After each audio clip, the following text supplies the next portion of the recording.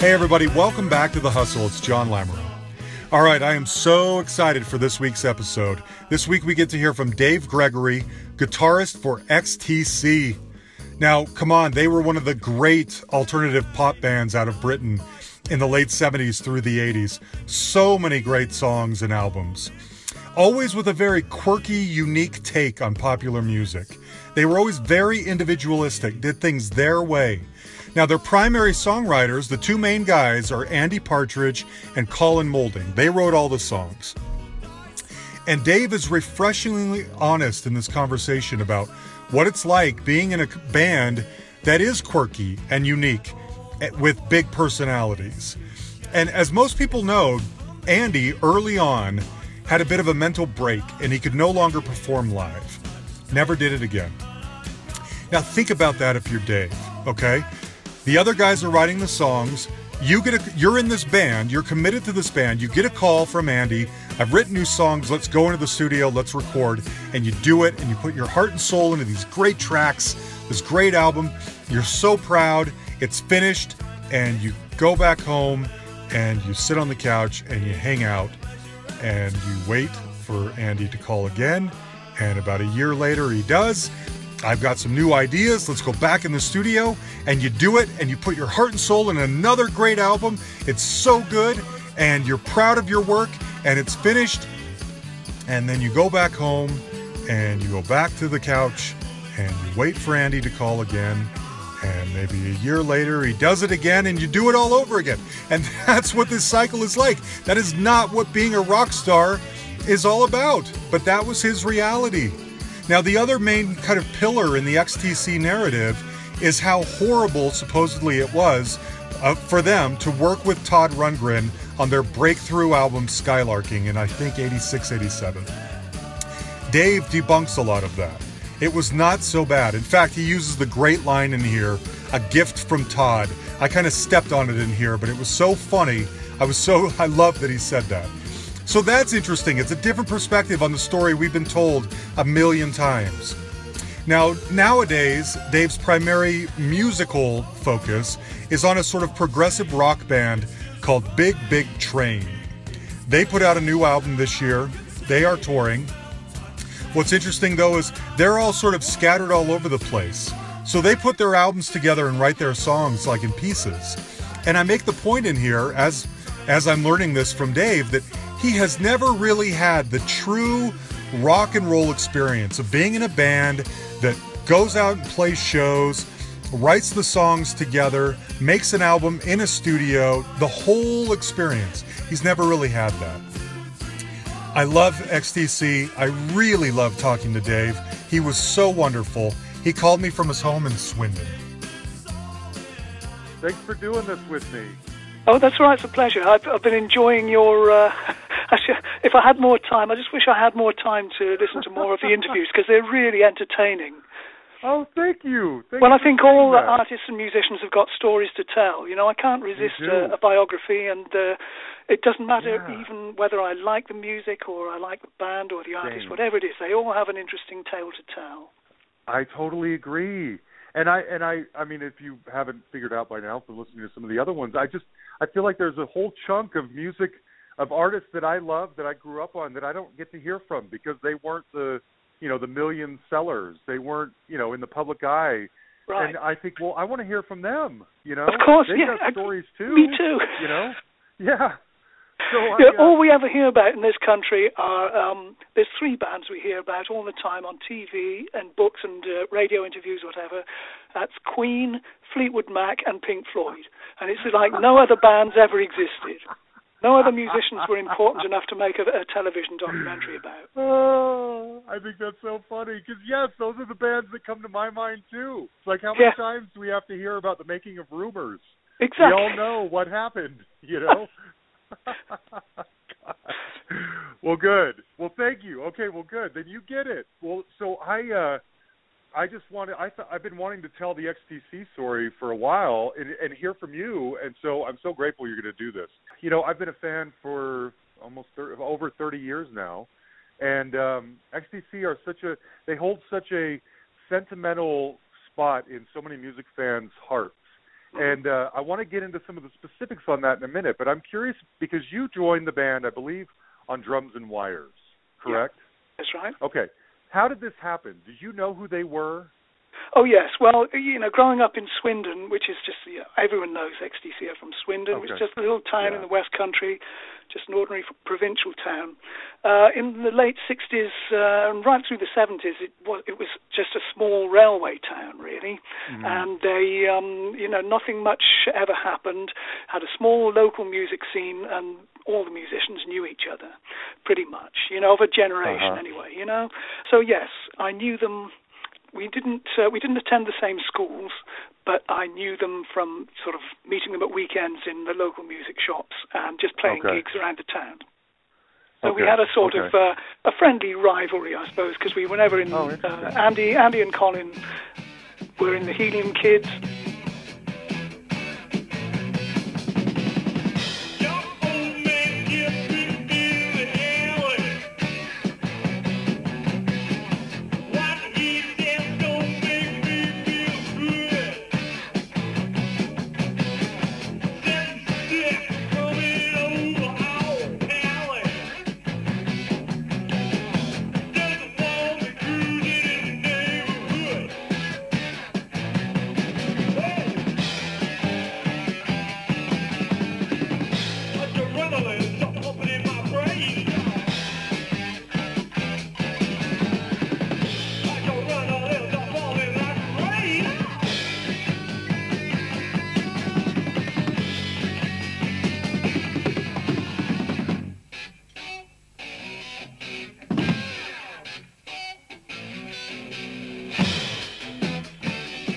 I was in 3 or 4 bands that came and went along the way, and we kind of existed in a sort of a parallel semi-pro act.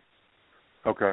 Was that a gig that did they come to you, or did you audition? Was that a gig that you really wanted, or you were an admirer of their work, or were you kind of looking for a job? What was happening there? Well, I was when they got signed to Virgin Records in 1977. I was thinking, well, how fantastic! The first band from Swindon that had ever gotten awarded a recording contract of any kind. There had been a number of solo artists, but not an entire band. They'd gone from being just this rather raggedy bunch of youngsters from this local council estate, which was a pretty rough area of town. Even by Swindon standards, it was rough. So for them to have come from those roots to actually be recognised on a national scale, and to the point where they awarded this recording contract, I thought it was just fantastic, because they'd actually done so much work, and they'd had a lot of mud thrown at them by local people who didn't really get what they were trying to do. I'd sort of grown to recognise the fact that they were a lot more original than, there was this original train of thought that you couldn't pinpoint any direct influence on what they were doing. They just seemed to invent a style of playing that was entirely their own. And though it wasn't to everybody's taste at the time, I just thought it was great. I just thought, well, how fantastic. This is new wave music in the true sense of the word. Yeah. At the same time, I think at the time I was playing sort of blues and rock and just the sort of kind of semi-pro stuff that everybody does. Okay. And I never imagined, as much as I admired them, I never imagined that they would invite me to join them. But I think, I was playing a country and western gig one night, and my brother picked up the phone, and it's Andy Partridge on the phone. He was in Boston, of all places. Oh, wow. And he said to my brother, Barry Andrews is just about to walk out of the band, and we're going to need to replace him pretty smartish. Do you think Dave would be interested? And he said, I don't know. I'll ask him when he gets home. So there's the difference. You've got this new wave band on tour in America, calling for the services of a semi-pro country and western guitar player. Interesting. That's the golden moment right there. That's the call that changes your life. Well, it did, yes. Absolutely, it did. Yeah. You mentioned a few times in there, the band, what the band was trying to do, and people not quite understanding, and the true meaning of new wave. I'm curious. I've always wondered this, actually. was there a stated or declared aesthetic within, because it was basically you, Andy, and Colin, for the rest of the tenure for a while there, the three main guys. Yes. Did you guys state, like, we're going to do our version of pop music and we're going to hope that people come to us? Or were you just doing what came naturally? I'm always curious when a band like yours that has such a unique and creative aesthetic that's slightly off of traditional pop music, if you're doing your version of pop music and you're just thinking this is normal, or if you're trying to sort of, this is what we like and we hope you like what we like. That's pretty much it. You've summed it up there neatly, because the thing was that to our advantage, we had two songwriters who were, well, first of all, Andy Partridge was, he still is, very original thinker. So basically, he's the main creative source. And then Colin Moulding was always his sort of understudy, if you like. So Colin learned to play and write songs. He started writing songs as a result of, working with Andy and listening to him and getting encouraged by him in the early days. And they both sort of grew up as, I think Colin probably, looked up to Andy as an artist, as a writer, and sort of tried to sort of follow in his footsteps. I don't recall there ever being a set agenda. It was like Andy just seemed to be writing songs in his sleep. There was never any shortage of material, like so many bands break up for lack of inspiration or lack of work or whatever it is, but it was just like there was never any shortage of stuff to listen to and work on.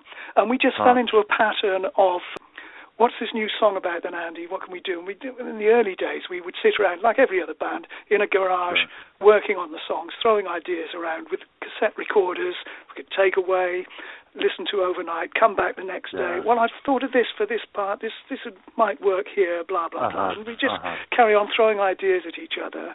But as I say, there was no real... Although Andy always had a reasonably firm idea of how he wanted the song to sound, he wasn't too dictatorial in the early days. Oh, it was much more of a group effort. Okay, I've always wondered about that. Yeah, he changed that as time went on. Have a bit of a reputation. As time went on, that situation did alter slightly. Okay, I was going to say. But when I think we've heard otherwise. Okay, good. But we never, there was no, we didn't deliberately set out to be different from everybody else. The guy brought the songs in, and we followed our instincts. Okay. Having come to the party a little bit later, were you on board with this? Does XTC's music fit in with your sensibility as well? Or were you, like you were mentioning, playing in a blues band? Are you at heart, and now you're more in prog, with Big Big Train, which I want to talk to you about later, but your style seems to be kind of all over the place. Are you sort of okay with whatever? I was okay with whatever. Some of the things he had me playing in the early days, I really had to query his sanity sometimes, But it was, for example, one of the first things we learned to play together was a little instrumental called Homo Safari.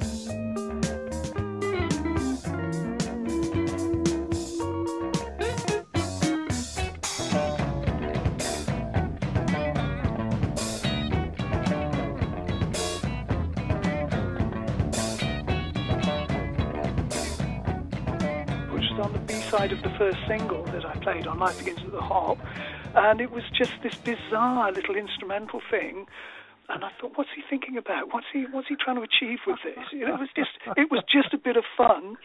Now I listen to it and it makes me smile, but at the time I kind of struggled. I thought, well, this is, I don't know how much longer I'm going to be able to survive with these guys. But as time went by, because me, I'm more like a sort of a sponge when it comes to music. I'll listen to anything and everything. I'm not fixed into any one style or kind of. It either touches me or it doesn't. And Sure. quite often I'll throw things at the band, and occasionally they'd laugh. Sometimes they'd ridicule it, but more often than not, it would be welcomed into the fold and become part of the overall blend. I don't believe you have really any songwriting credits. Maybe you can correct me. I'm not an expert on that, but No. it always seemed to be sort of Andy and Colin bringing their stuff to the table. It sounds like from what you were just saying, you had a hand in at least bringing a song to fruition, with your ideas and stuff like that. But are you not more of a songwriter? Were you comfortable? No. Sort of no, I was you're never. not a songwriter. I never really had any ambitions to be a songwriter. Mainly after, it's like all the songs that I ended up getting through and finishing of my own, quote unquote, ended up being rewrites of other songs. So I decided that, oh my goodness, yeah, you're right. That's exactly what I've done. I've been channeling, whoever it might be. You felt like you stumbled on something really good, and it turns out it's... and then after a week of working at it, I just realized I wasted a week of my time. So I figured that if God had meant me to be a songwriter, he'd at least sent me a few original ideas. So I was quite happy to be sideman, multi-instrumentalist, keyboards, guitars, whatever you've got. Let's create some music with the skills that I've got. And Andy and Colin also, we all pitched in arrangement ideas. Some of the more elaborate stuff like string arranging and playing keyboards with two hands as opposed to one finger, that was down to me. But, I suppose I could have been difficult and insisted on a co-write here and there, but I figured to keep the peace, to keep the music coming and not get in the way of the creative pair, as we called them. Terry and I called Andy and Colin the creative two. So we let them get on with it and... just for the sake of the music, really. Sure. Okay. So you got to tell me, what was your reaction when Andy could no longer perform live?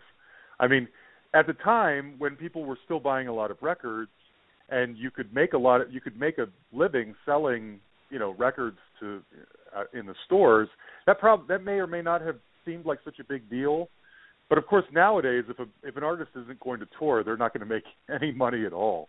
That's so right. What was your reaction when you've just joined this band and they're hot and Andy has a bit of a breakdown and it affects the rest of your recording career with them? Yeah, well, we had been actually, since I joined the band, our feet hadn't really touched the ground. We were working solidly for 3 years. If we weren't on the road, we were at home. Andy and Colin would be writing, we'd be rehearsing or recording, and as soon as the record was finished, we'd be out on tour again.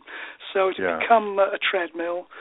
I was quite happy I thought what would happen is we'd take maybe the rest of 82 off and then, regroup again in 1983 and think more seriously about going back on the road. I was convinced that Andy would change his mind and he'd get the bug back again, but that never happened. It did make me think, well, what am I going to do for the rest of my career with this band? Because if we're not going to work, there's very little I can do, not being a songwriter. And incidentally, history had already proven on more than one occasion that the quickest way out of XTC was to bring songs to the table. So I was definitely not going to interfere with that. So I'm sitting around at home thinking, well, I've got to wait until Andy decides when we're going to make another record, basically. So I was disappointed that he didn't want to work. And, of course, the record company, again, they didn't like that at all. They'd been very supportive up to that point. And then when they realized that the band wasn't going to, quote-unquote, work again, they kind of pulled the plug on the budget and wouldn't promote the records. And they said, well, you can carry on making albums. We'll give you your advances. You can make your records, but we're not going to do more than the bare minimum to promote them. Well, you kind of can't blame them. You know what I mean? No, that's absolutely record labels not. get a bad rap on here a lot because of the way they treat. Because I'm always talking to some of the more smaller artists who a lot of them got screwed in the deal somewhere. There's always some political inside label problem that's affecting their career. But you can't really blame a label for saying, well, if you're only going to do half the work, which is the records versus the shows, we're only going to do half the work of promoting you. Exactly that, yes. Yeah. Oh, but I think because Andy, he's never been motivated by money. He doesn't have that kind of need in him to go out and make as much money as he can and just work and work until he's made his million or whatever it is. That's not the sort of person he is. So the fact that we were losing money by not working and by not having full support of the record company didn't really matter to him. He was quite happy to be in a safe place where he could sit and create quietly and then go into a studio where it was, cut off from the nasty outside world. We could make our records in peace. But that's it very was Brian Wilson of him. Yeah, exactly the same thing, really. Do you remember the moment when because I think if I remember right, he had some kind of a breakdown at a show in L.A. or something. Do you remember this actually happening? Did it feel like as big a deal then as it seems to have become in, lore after the fact? We didn't really appreciate at the time how serious it was. The first time it happened was we were promoting English Settlement in the early months of 1982, and we were playing in Europe. We'd done a tour of Europe, best tour we'd ever done in terms of audience reaction, because Europe was always a bit difficult for us, and they loved us. It was almost like Beatlemania, at least compared with what we've been used to.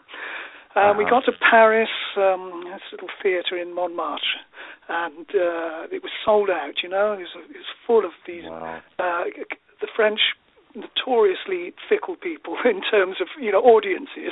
You can never, a bit like Glasgow in Scotland, similar sort of thing. They either hate you or they love you. So for once, we had a full house and they were all, they welcomed us with open arms. And we got a song or two into the set and he just put his guitar down and walked off stage. And we looked around at each other and thought, what's gone wrong? What's happened?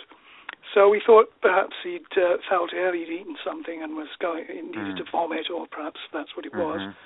And, we found him sitting on a chair in the dressing room on the edge of tears, and he says, I can't do it, I cannot do it. So we sort of looked at each other and thought, well, this is a fine time to be having a breakdown. But we didn't really take it that seriously, to be honest with you. Because maybe because Andy was always very quick to complain and moan about working too hard and not having enough time off, which was true. We didn't have enough time off. Had performing up to that point always been a struggle, or was it like a break or something snapped all of a sudden that was never to be repaired? I think that's what happened, I think it was. Really? Because no one loves an audience more than Andy Partridge, believe me. Really? He was, if he's got a group of people in front of him, you'll do whatever it takes to be the centre of attention, He's a natural entertainer on and off the stage. He kept us amused on the road and in these long journeys in minibuses and everything. He was constantly entertaining. But I guess you're right, something just broke and he just decided he couldn't do it anymore. I've always wondered how it is that somebody with that kind of an affliction is able to perform for the camera for videos, which to me, I would be way more self-conscious lip-syncing, Mayor of Simpleton in front of a camera with, 6 people in the room filming me than I would performing live in front of a rapt audience. But maybe that's just my personality, you know what I mean? I totally get what I fully understand what you're saying. And then, but you say that, and I've seen some of our videos, and I've noticed that Andy does look a bit self-conscious, I can tell that he's not entirely comfortable in front of the camera when he's being asked to perform. Or some of the Top of the Pops shows we did on BBC television in the 80s, he looks a little bit uneasy. And yet, like I say, before all this happened on stage, I don't think I've ever seen, certainly not worked with anyone who worked harder on stage, because he used to come off stage, drenched his own sweat, he shouted himself hoarse, and he never let up from the moment he stepped on the stage until, we walked off after the encores. He would have given 110%. Okay. So to have suddenly gone from that into this rather, frightened individual, it was quite a shock. Yeah, that is a shock. So how are you feeling? I mean, so you kind of touched on this a little bit. You're in a band that's successful, but you're not performing, and you personally are not writing songs. You're sort of at their beck and call in a way, right? I mean, I don't. That's not a criticism of you or your talent in any way, but you're sort of in this relationship where you're reliant on other people to keep you busy and give you, an opportunity to shine. How are you feeling when you're sitting in your flat and you're waiting for your bandmates to write songs so you can record an album, and that's the end of that album? Yeah. How are you feeling during this period? Well, it's a bizarre. I mean, the thing is, it's like, I suppose there's you could say, at least having finished the album, we then didn't have to go out on the road and flog it to death. We could still look back on those songs with some affection, having not... Okay. I mean, it's like, for example, Black Sea, which I always liked. I loved that album, but we toured the ass off it, and the tour just went on and on and on, to the point where, for years, I couldn't listen to the record because it was just, it was just kind of a bit sort of too familiar. And so... there was that aspect, but again, there would be other times when I'd be thinking, these are such great songs now. We'd be at the Big Express, for example, when we finished that. We've got all these new songs. We've got like 6, 7 albums now under our belts. We could cherry pick the best of these, from all of these albums right throughout our career, and put on the best show we could possibly put on. It would be so great, but I couldn't allow myself to get too excited about that because I knew it was going to happen, Yeah, that's too bad. When you guys were out there kind of slogging away prior to Skylarking, were you making efforts to break America? I mean, I always feel bad when I talk to some of my UK guests because being in the States, I come at their careers from a States perspective, and I sometimes don't know all the details of how big things got back home in the UK. But I know for us, unless you were paying close attention to college radio, you weren't likely to hear XTC very often until Dear God and Skylarking came out, and then that kind of caused new fans to go back. I know that's what happened to me. But were there efforts, were you kind of sitting at home thinking, why are they not playing Making Plans for Nigel on pop radio? Or maybe they were, I don't know. Well, they sort of were, yes. That was our biggest hit at the time.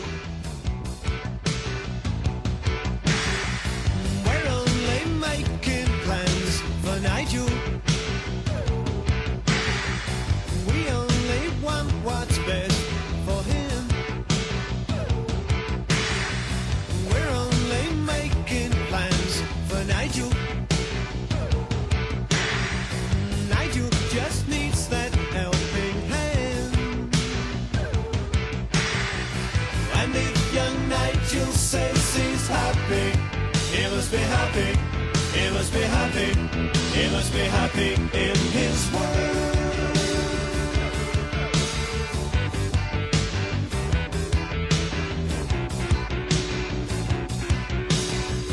We're only making plans for Nigel. He has this future in a British steel. We're only making plans for Nigel.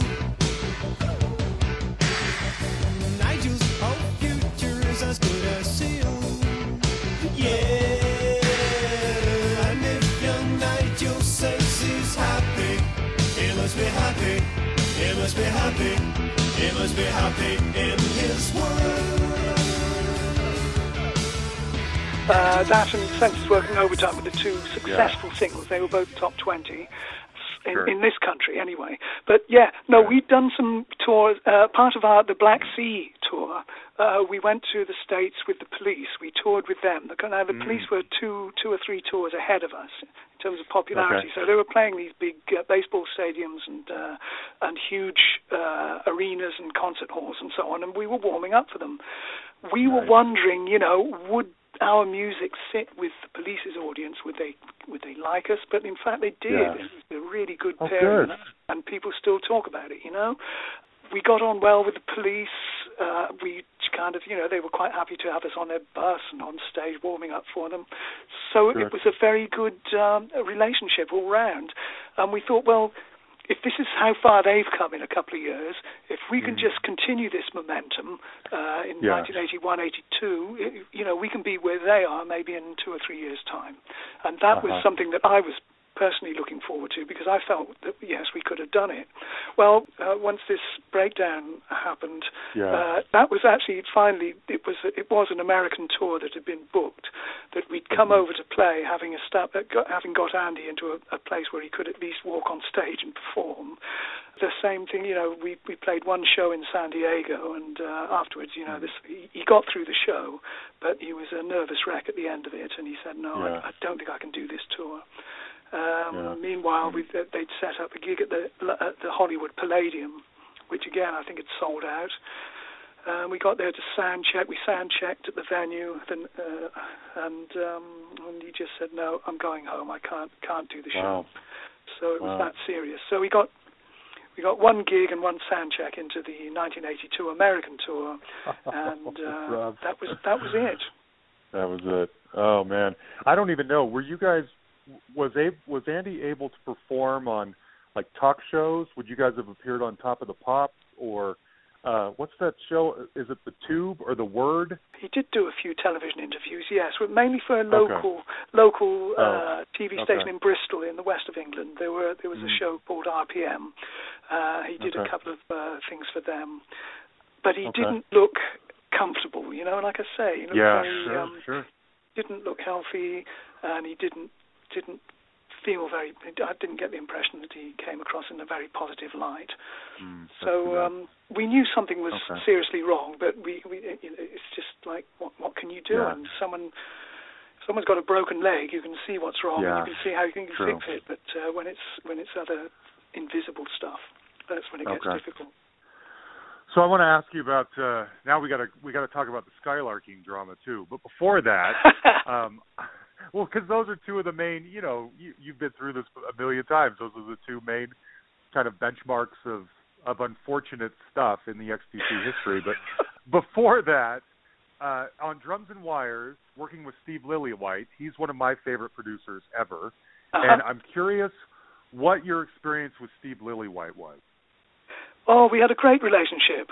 He was there on my first recording session with the band, and we did 2 albums, we did Drums and Wires and Black Sea with Steve, and a bunch of singles that were taken, yes, mainly from the albums, admittedly.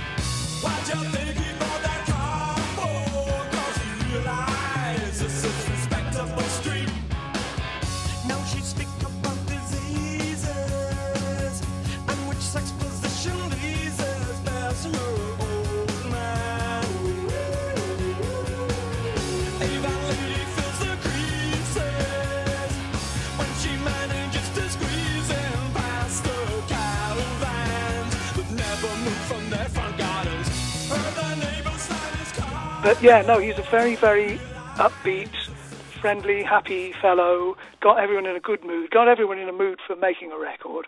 He got the band's humour, and he also had this engineer, Hugh Padgham, who went on to create a huge name for himself later on.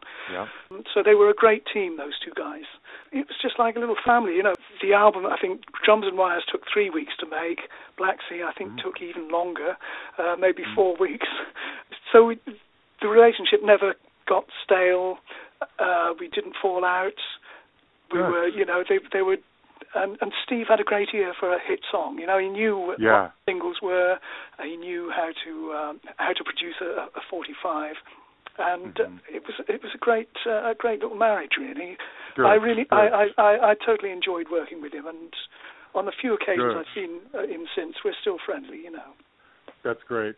His imprint is so definitive on albums of, like U2 and Big Country is a big one, and you know the Steve Lillywhite sound when you hear it, because he just has a way of, like with Simple Minds or something, recording drums and just making everything sound so powerful.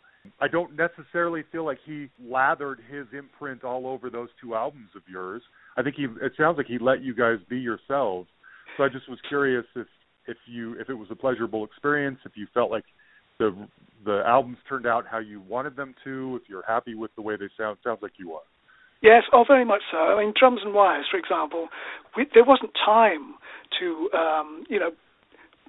produce something that was larger than life. It was just basically, we were thoroughly rehearsed. We'd done a short tour just to work me in, as it were, and then Andy and Colin had a bunch of songs, more than enough for an album, and they were really, we just went in and played. I think we were basically averaging 2 or 3 basic tracks a day.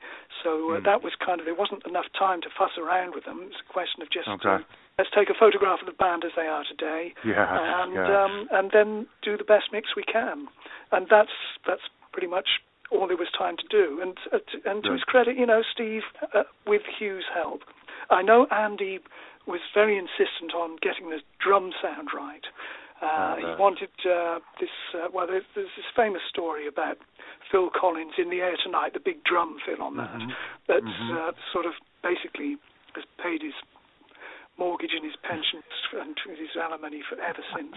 It sure has. Just one drum break, 2 bars long, it's just like amazing. But that all started from, because it was recorded in the same room that we did Drums and Wires in, and Andy, I remember Andy saying to Hugh Padgham, just before he started mixing, Hugh, I want these drums bigger than anything you've ever heard before. It's got to be big, on them, massive.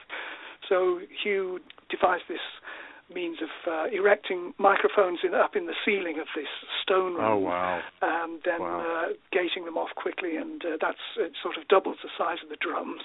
But it was really the sign of this little room that was lined with sort of Cotswold stone, from what I remember of it. It had stone walls and a timber floor, and a glass door. And if you hit a drum in there, really, you could really hear it.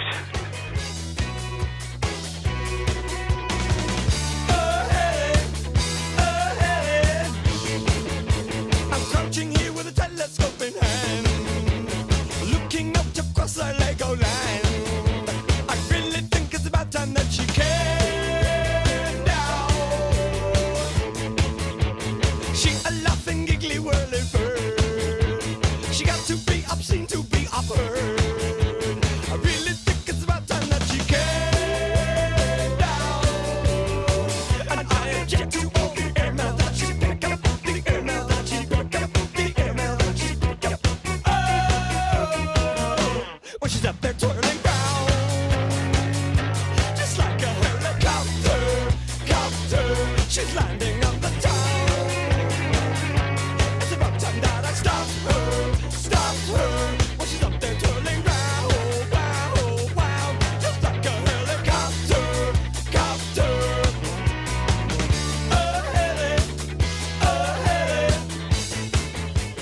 Now she's away from that's great. So it was the studio and Hugh's ears that really it's made the record sound as vibrant as it was. Cool. Is there, you saying this about, we're talking about how great the drums sound. Is there I know people don't like answering the question what their favorite song is, but is there an XTC song that you feel showcases you the best? Is there a song you're most proud of your personal performance on? Maybe if you played well, or maybe you had something to do with the arrangement that turned out really well. What's a song like that for you? I suppose the one I would say that I had the most involvement in would be 1,000 Umbrellas, which was a string quartet arrangement that I did on the Skylarking album. And that was something that we'd never done. We'd never done the Eleanor Rigby song. And so that was kind of the first time I just got a synthesizer that had a built-in sequencer. And I loved the idea of the sequencer. I thought, well, you can really work with this, with the MIDI capability and everything. You just assign an instrument to each of these channels, and you can build a little orchestra and have the machine play it for you. You don't have to have any technique, just program the machine to do it.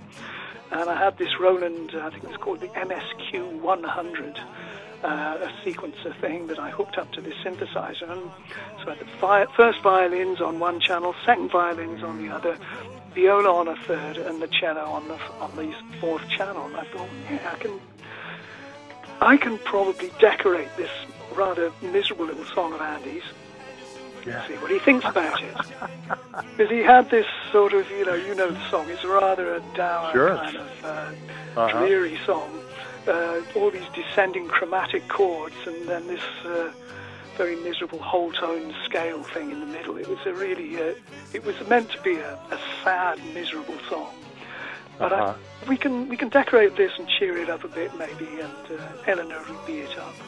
So I did a demo at home, and I sent him. He said, "Oh yeah, I actually quite like this song now.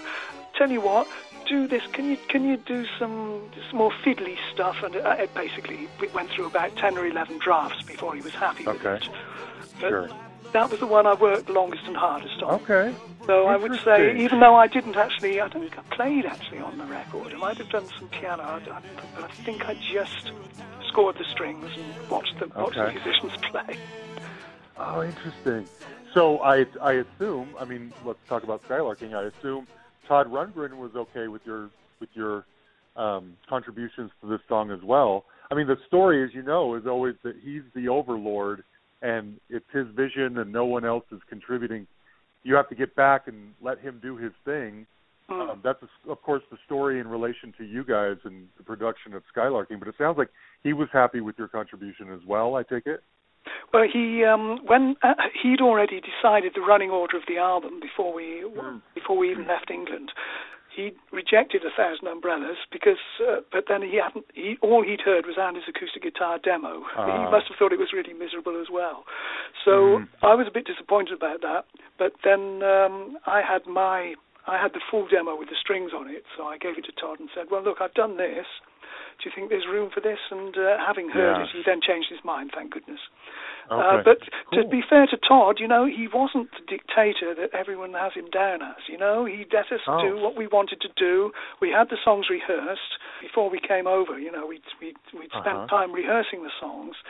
But what he did that was great was when we got into a corner, he'd always find a way of getting us out of that corner. If we got stuck at any point, he was a little bit vicious with the editing, which was fine because, he knew when a song had outstayed its welcome.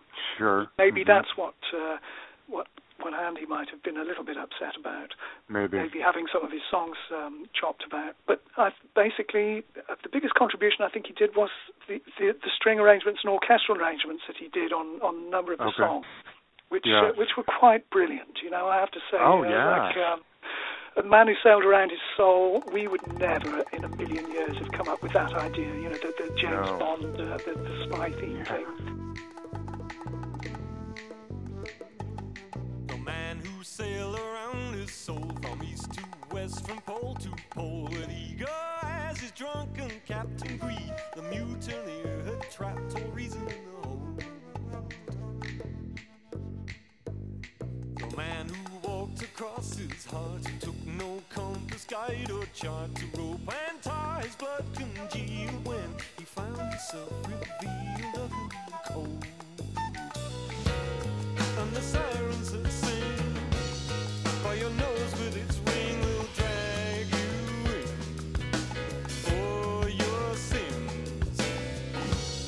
Now he sits all alone, and it's no place like home. This empty skin, a bag to keep life souvenirs in.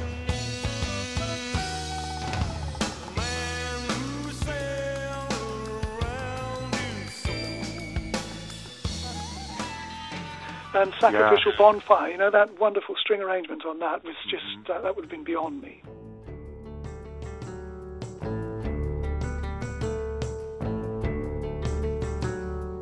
Fire, they cried, so evil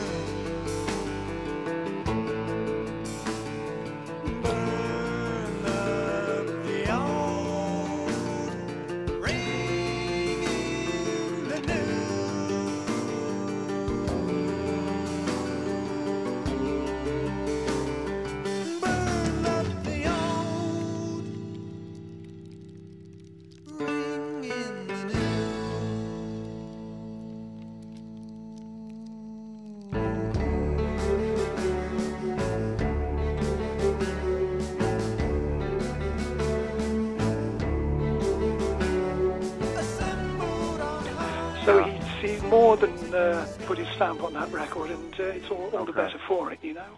Good. So so it sounds like it was the conflict was more on Andy's side maybe than on yours. Is that true for Colin too?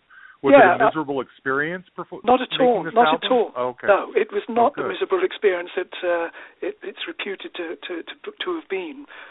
Colin and I, and Andy for that matter, most of the time we all got on fine. But there would be times when an argument would ensue, and Andy would always have to win the argument regardless. And I think Todd probably has a similar mindset as well. Yeah, so you have this immovable object. Similar personalities. Yeah, exactly. Yes, it was just personalities. Personalities and big egos. Okay. I've always wondered if, because most people, right or wrong, consider that to be XTC's kind of shining moment, And I know because everyone is also therefore aware of the drama behind the scenes, I've always wondered if that was if it's a bittersweet thing or a sort of sour note. Like I'm not comfortable with the album most people love of ours the most being the one that I have the hardest time swallowing because of the experience of making it. Yes, but it sounds like you're okay with that. Oh, absolutely. No, I enjoyed every minute of it. Believe me, I wouldn't have. To have worked with a hero like Todd Rundgren, that's a dream come true. It really is. Cool. And so, and then to have a record that was a hit and that actually saved our career because it finally we were selling records in the States, and that's the reason I'm talking to you now, because it could all have just fallen apart, and we could have been just forgotten about in 1987. No more music from XTC, because I think the writing was on the wall from Virgin Records in the UK. If we didn't start selling records, might be time to, change labels. Yeah. Oh, that's good to know. See, this is why I like having these conversations, because it debunks the urban legend. You know what I mean? There's so many stories about how bad this is. Yeah. No. It was Andy. I think he's probably the most hurt because, of course, it's his work that was being tampered with as he saw it, and he just failed to see the good that Todd... I mean, for example, the little kid singing the opening verse of Dear God, I don't know how many people's attention that drew, but it must have been thousands.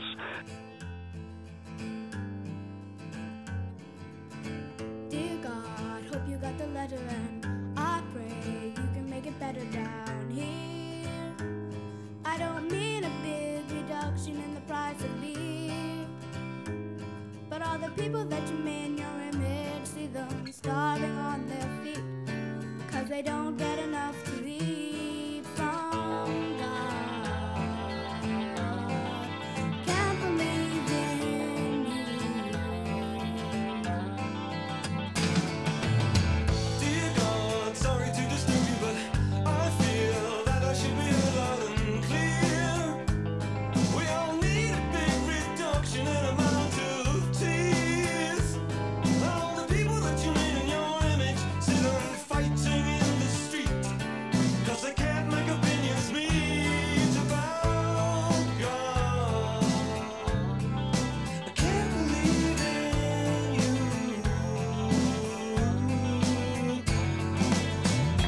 Did you make this? And to have that on the, as the first single off the album, and MTV put it on there on the playlist. That was a gift from Todd, and so Oh, really? Was that Todd's idea? The whole thing was Todd's idea to put the kid on the opening verse. Yes, it would never have occurred to us. I was sitting with my son, who's 4 years old, and I was listening to Skylarking in the background while I was working, and he was sitting next to me, and Dear God came on, and he stops and he looks at me and he says, "Dad, is this a little boy singing this song?"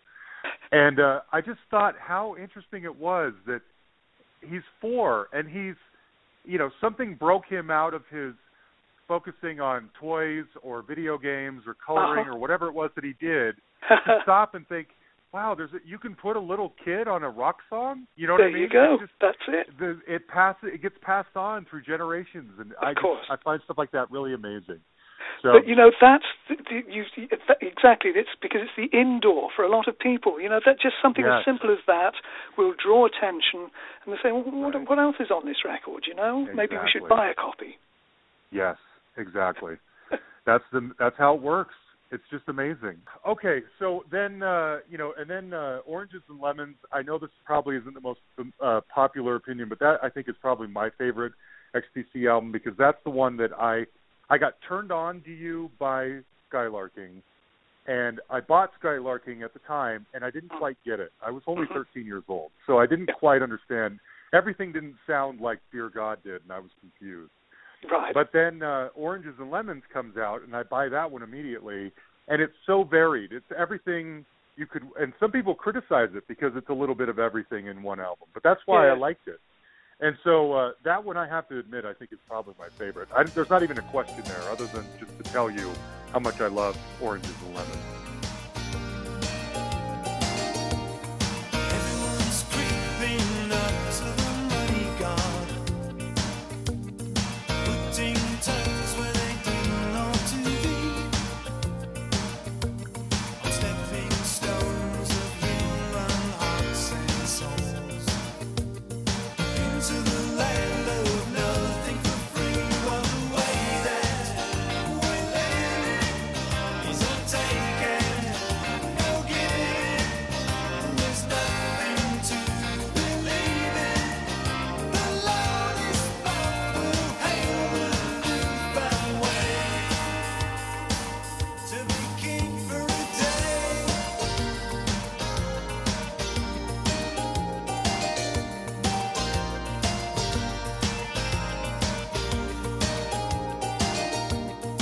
Everyone's licking. But that was in contrast to Drums and Wires, for example. We spent 5 months working on that record. That's in the studio. That was even even after we'd spent the weeks we'd spent rehearsing. So that's why there's so much diversity on it. Because we were able to we had the time to experiment and stretch ourselves. Again, it was a great experience just working in Los Angeles, just staying for the whole of the summer of 1988. We were just staying in Hollywood and making a record. What could be better? It was a dream come true, another dream come true. And the fact you had power by that point, right? Because you had just gotten popular, so now you have the power to spend 5 months in a studio making your next album. Yeah. Yes. Well, one reason we were able to spend that long was that Paul Fox, God bless him, who would produce the record, his manager owned the studio, and he was able to cut us a really nice, sweet deal. So we ended up probably paying half the amount of money in studio costs than we otherwise might have done had we gone to a major studio. But we did the drum tracks at Ocean Way. We spent 2 or 3 weeks down there. Got some great drum tracks from Pat Mastelotto, and then everything was carted up at sunset to Suma on the Strip there. And we spent the rest of the time just overdubbing and singing. It's just fantastic, So while this is going on, along the way, there's occasional appearances from the Dukes of Stratosphere. And this is now people. I assume most XTC fans know what this is, but it's basically your psychedelic rock side project, correct? Yes. The urge to take you grows more strong, for time has made me wait too long.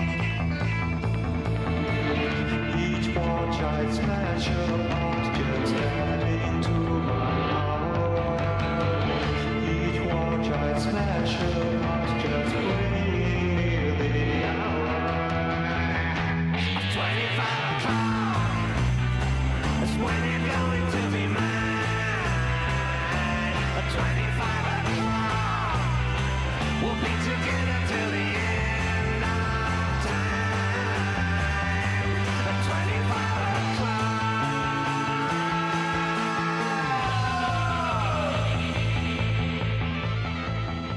What was the mean? Did you not feel like you could do that in an XTC record, or was it just more fun to take on a different persona and be different? What was the thinking there? Yeah, it was just a bit of fun. And the story, the story is, and I've told it many times, was that before I joined the band, way back in 1978, at the end of 1978, when Go 2, which was the second album that XTC released, Andy had a little playback party at his flat for a few friends, and we all got up there and had to listen to the album and had a few beers and all got very merry. And then at the end of the evening, Andy pulled me to one side and he said, "Greg, come here, mate. Just what if we, how would you feel about doing a little EP with me, a psychedelic EP?" I said, you have to remember, this is the height of punk or post-punk. It's the end of 1978. That is the most unfashionable, least likely musical proposition anyone could put to anybody. So I kind of humoured him, and I said, "Oh, well, yeah, I'll see if you can still get batteries for my fuzzbox. I'll see, just give us a call when you've got time, and I'll give it some thought." "Yeah, nice one, man." So I didn't really take it that seriously. But he'd already had the idea for this psychedelic revival that early. Well, they were so busy, and the moment passed. And then a year or so later, I joined the band, and we just carried on working. And then I think it was just about the time that English Settlement was released. We heard this record by a British guy called Nick Nicely, and it was called Hilly Fields, 1892. If you can find a copy, it's a really, really great record.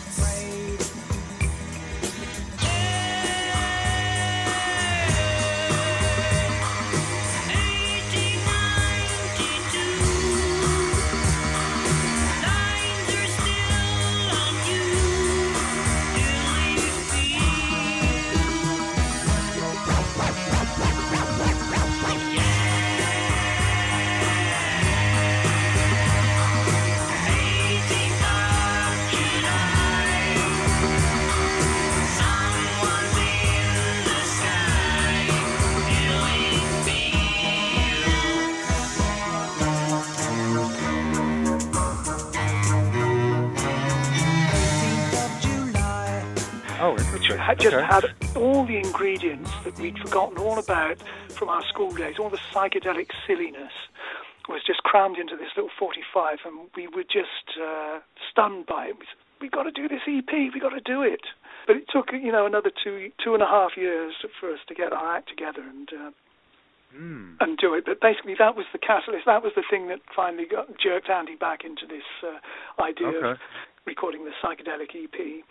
Andy called up John Leckie. He was supposed to have been working with John Leckie, the producer, the guy who'd done the first 2 XTC albums, on a project for a Canadian artist that had fallen through at the last minute. So they found themselves before Christmas of '84 with some spare time. And he thought, right, we've got 2 weeks. We could do an EP in 2 weeks. I've got some songs. We can do this thing. We'll call ourselves the Dukes of Stratosphere. We need a drummer. Who do we know? Well, my brother Ian plays drums. That'll do. Bring him in.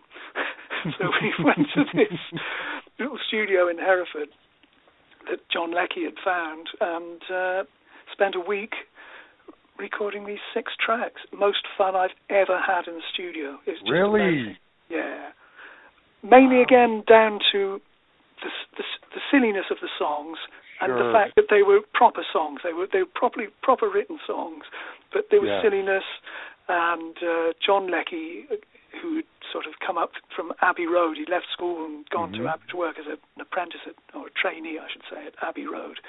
He knew exactly what we were looking for, and he was able to just conjure the sound out of the air, So again, we were so lucky. We got the record finished in, I think it cost less than £5,000 to make. Wow. And we took it to the record company, and because they thought we were mad, they couldn't see what was going on.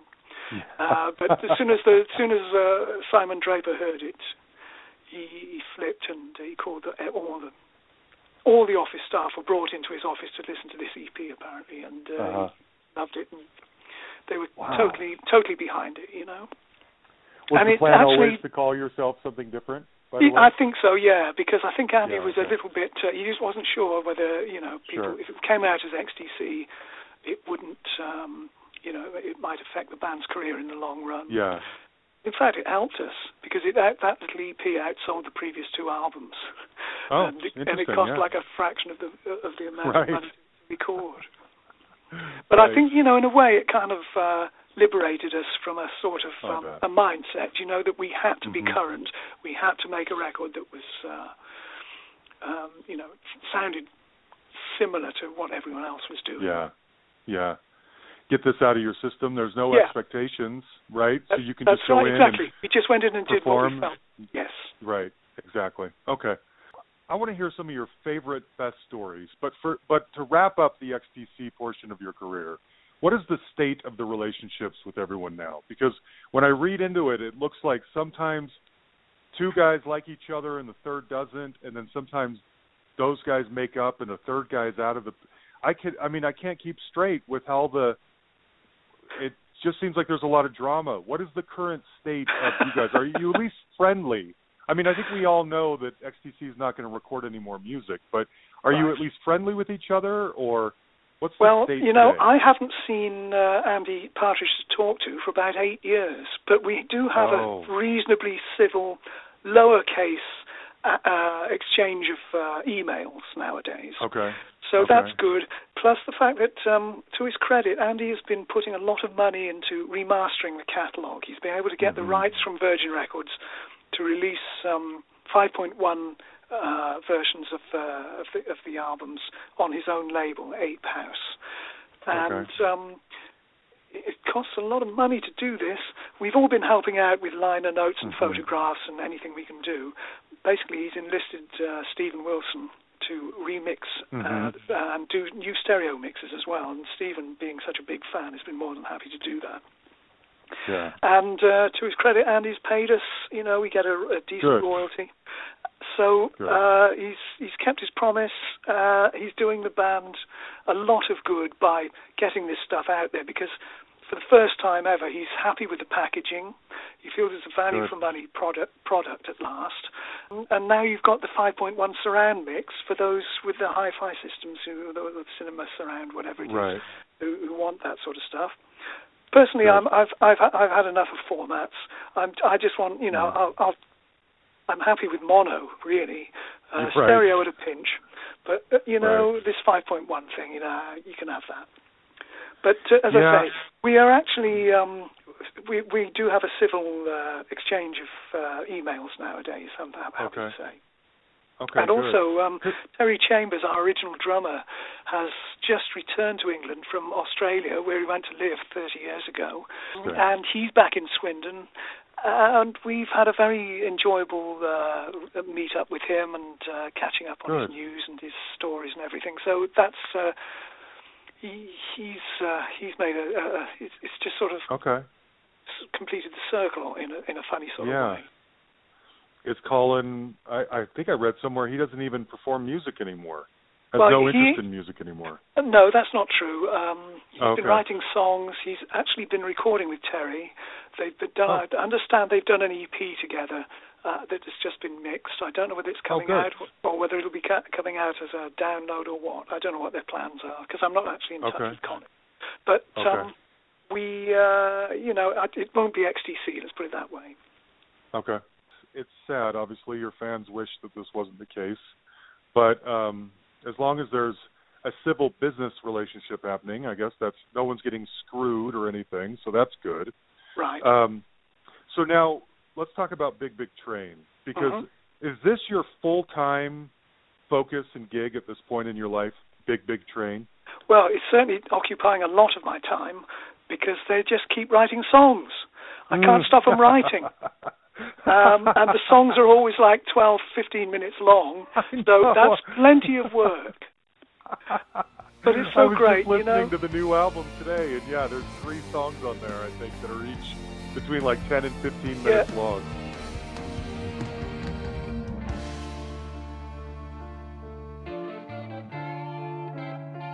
A statue of a young man defiantly stands, glove held in left hand, with an angel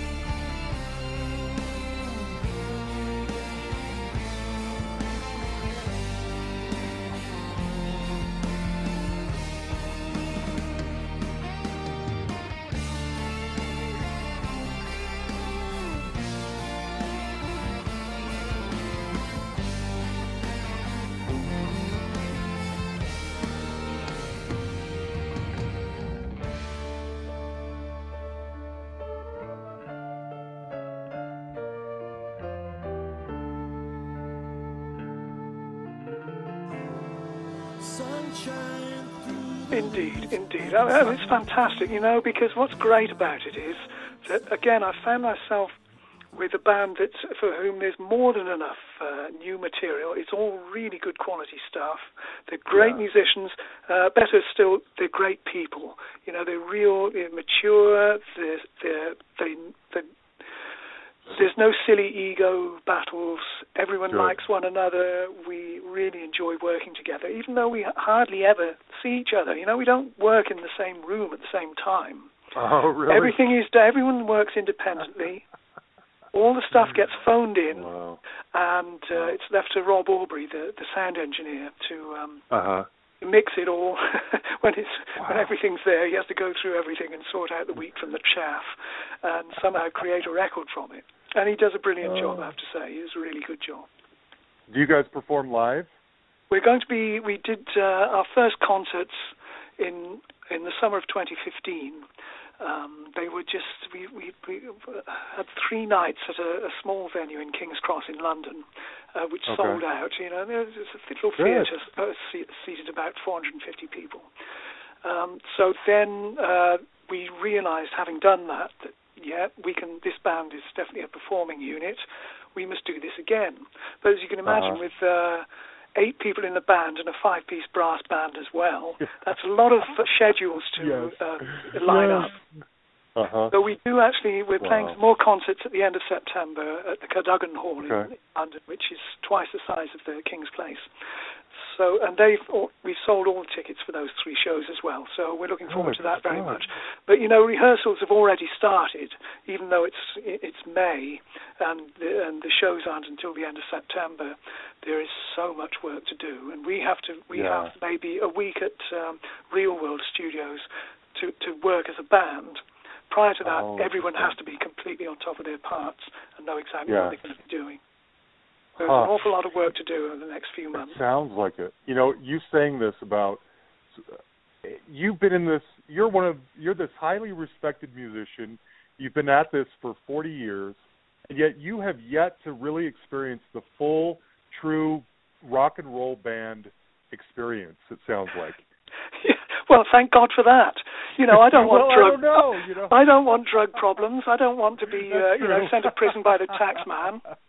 It's like all the miserable stuff that you hear about a lot of these so-called superstar musicians. They have terrible personal lives, really dreadful. I'm very grateful for the fact that I'm able to lead a reasonably normal life, doing what I've always dreamt of doing, which is just making music for a living. I've been so lucky. I've never once taken it all for granted. There've been times where I've thought, I've only got another couple of months of this, then I've got to go out and look for work or look for a proper job. Yeah. Right. But have you ever had to get up. a proper job?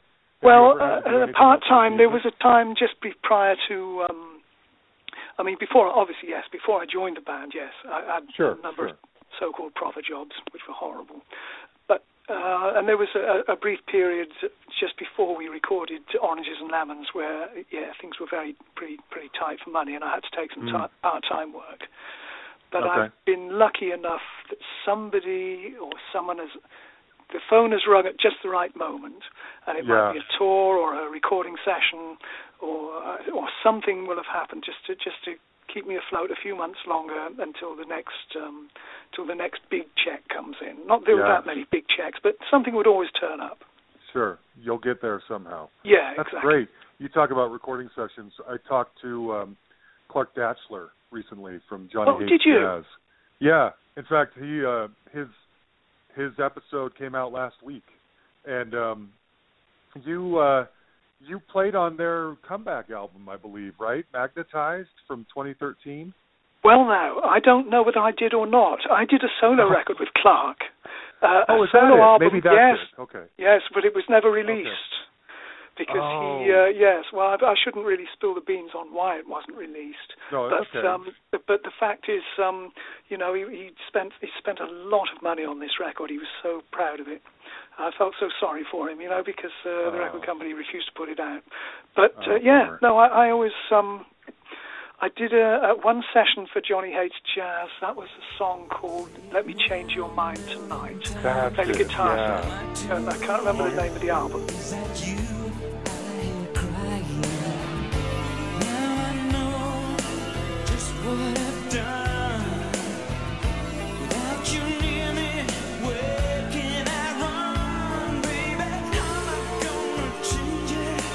How's it gonna go? How am I gonna make it when I need your body, heart, and soul? How am I gonna get you in my life again?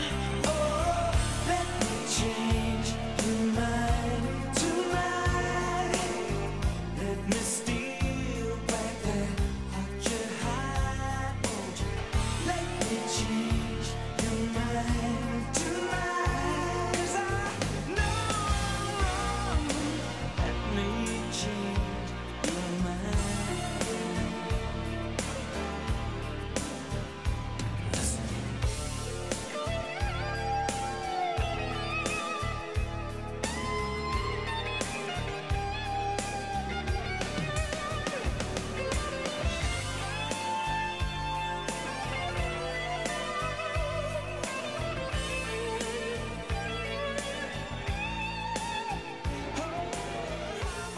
Okay. As a result of that, Clark invited me onto his solo record Got it. because he split from Johnny Hates Jazz to go Yeah. solo, and unfortunately it didn't work out for him. But certainly, Right. knowing that he's done an interview for you, I shall dial in and have a listen.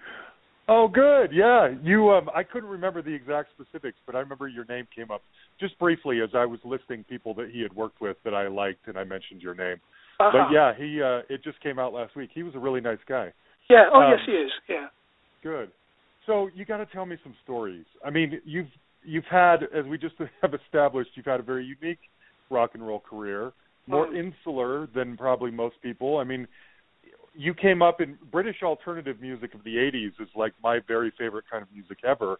But I'm imagining maybe you didn't get to know people like Morrissey or Adamant or Kate Bush or something like that very well because you weren't out on tour with them, seeing them in clubs. But what are some of your favorite stories from your whole career, really? Well, this is where it gets a bit embarrassing because as XTC as a band, we led a very normal, dull and boring life, as individuals. We just we didn't do the rock and roll thing. We weren't very sociable. We didn't go to clubs. We didn't hang around. We weren't photographed in all the right places.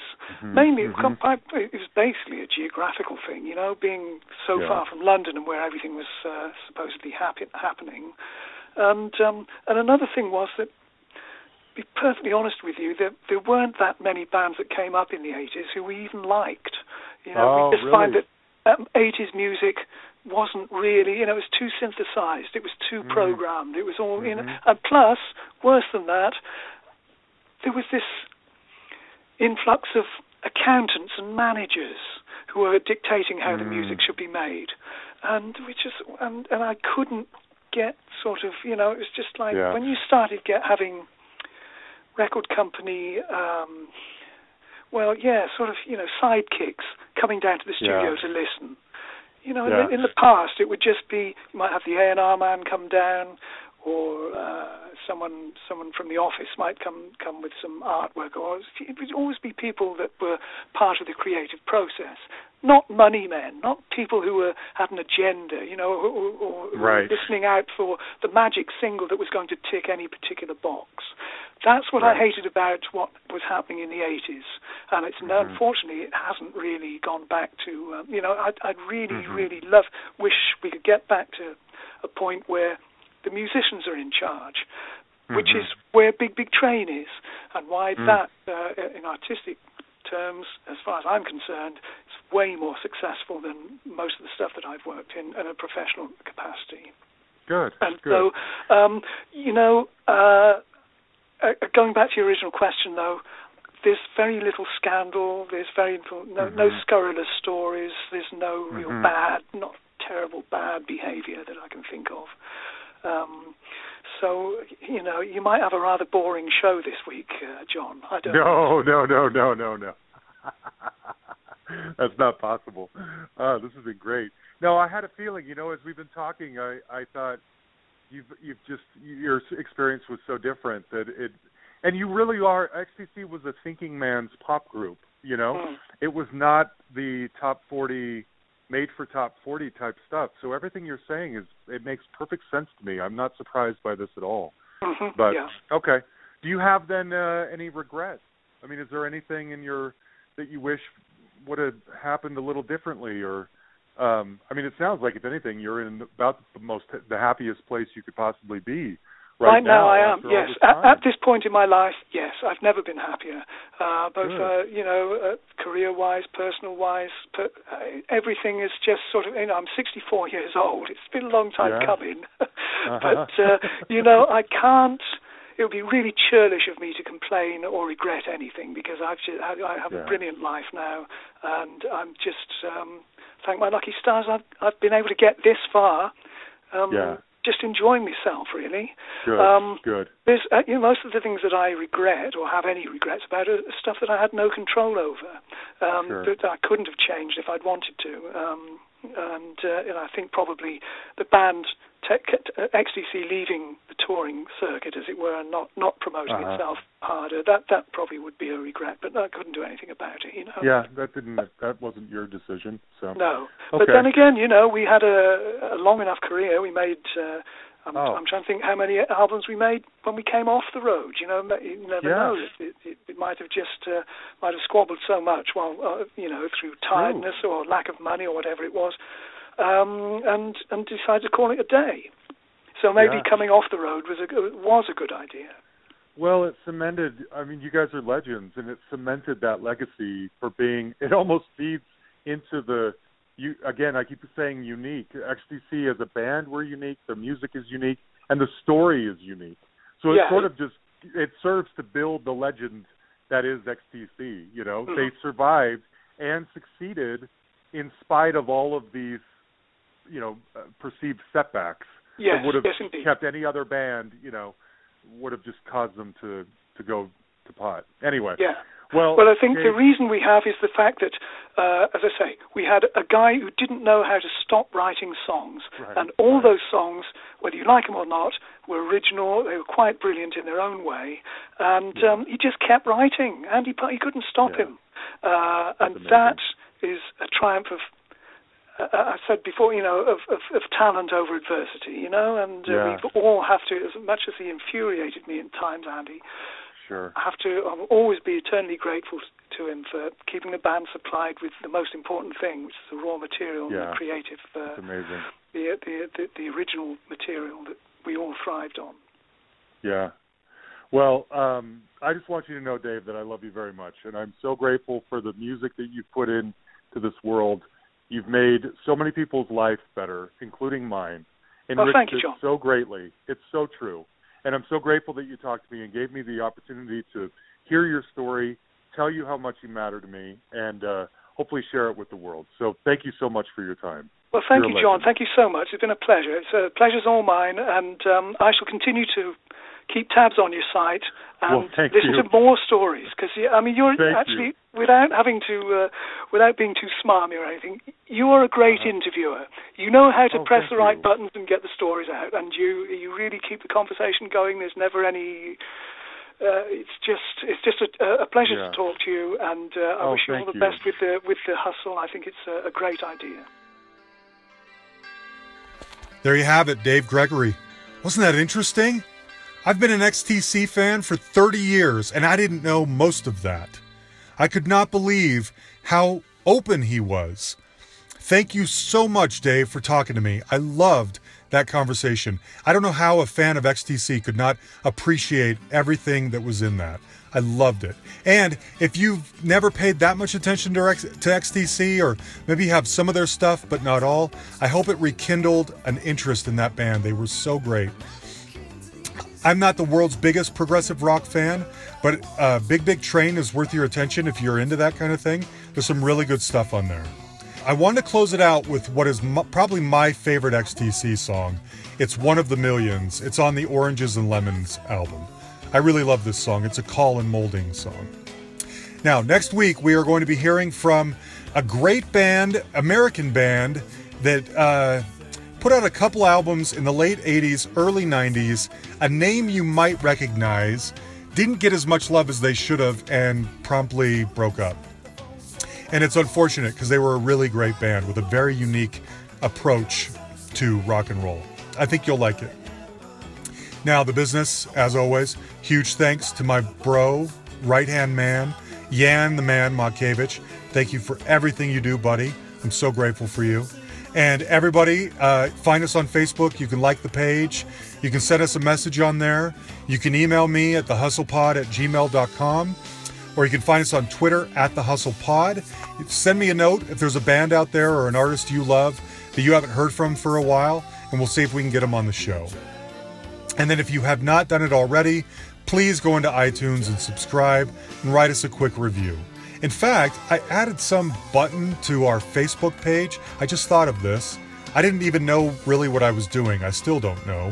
But it's some button where people who are on the page can rate us, give us a rating. I don't know. You're welcome to go on there and do that too. It's not like that helps searches or anything, but it's good to know if we're doing a good job, I guess. Anyway, thanks everybody for all that you do. I'm so grateful for you. We'll see you all next Tuesday.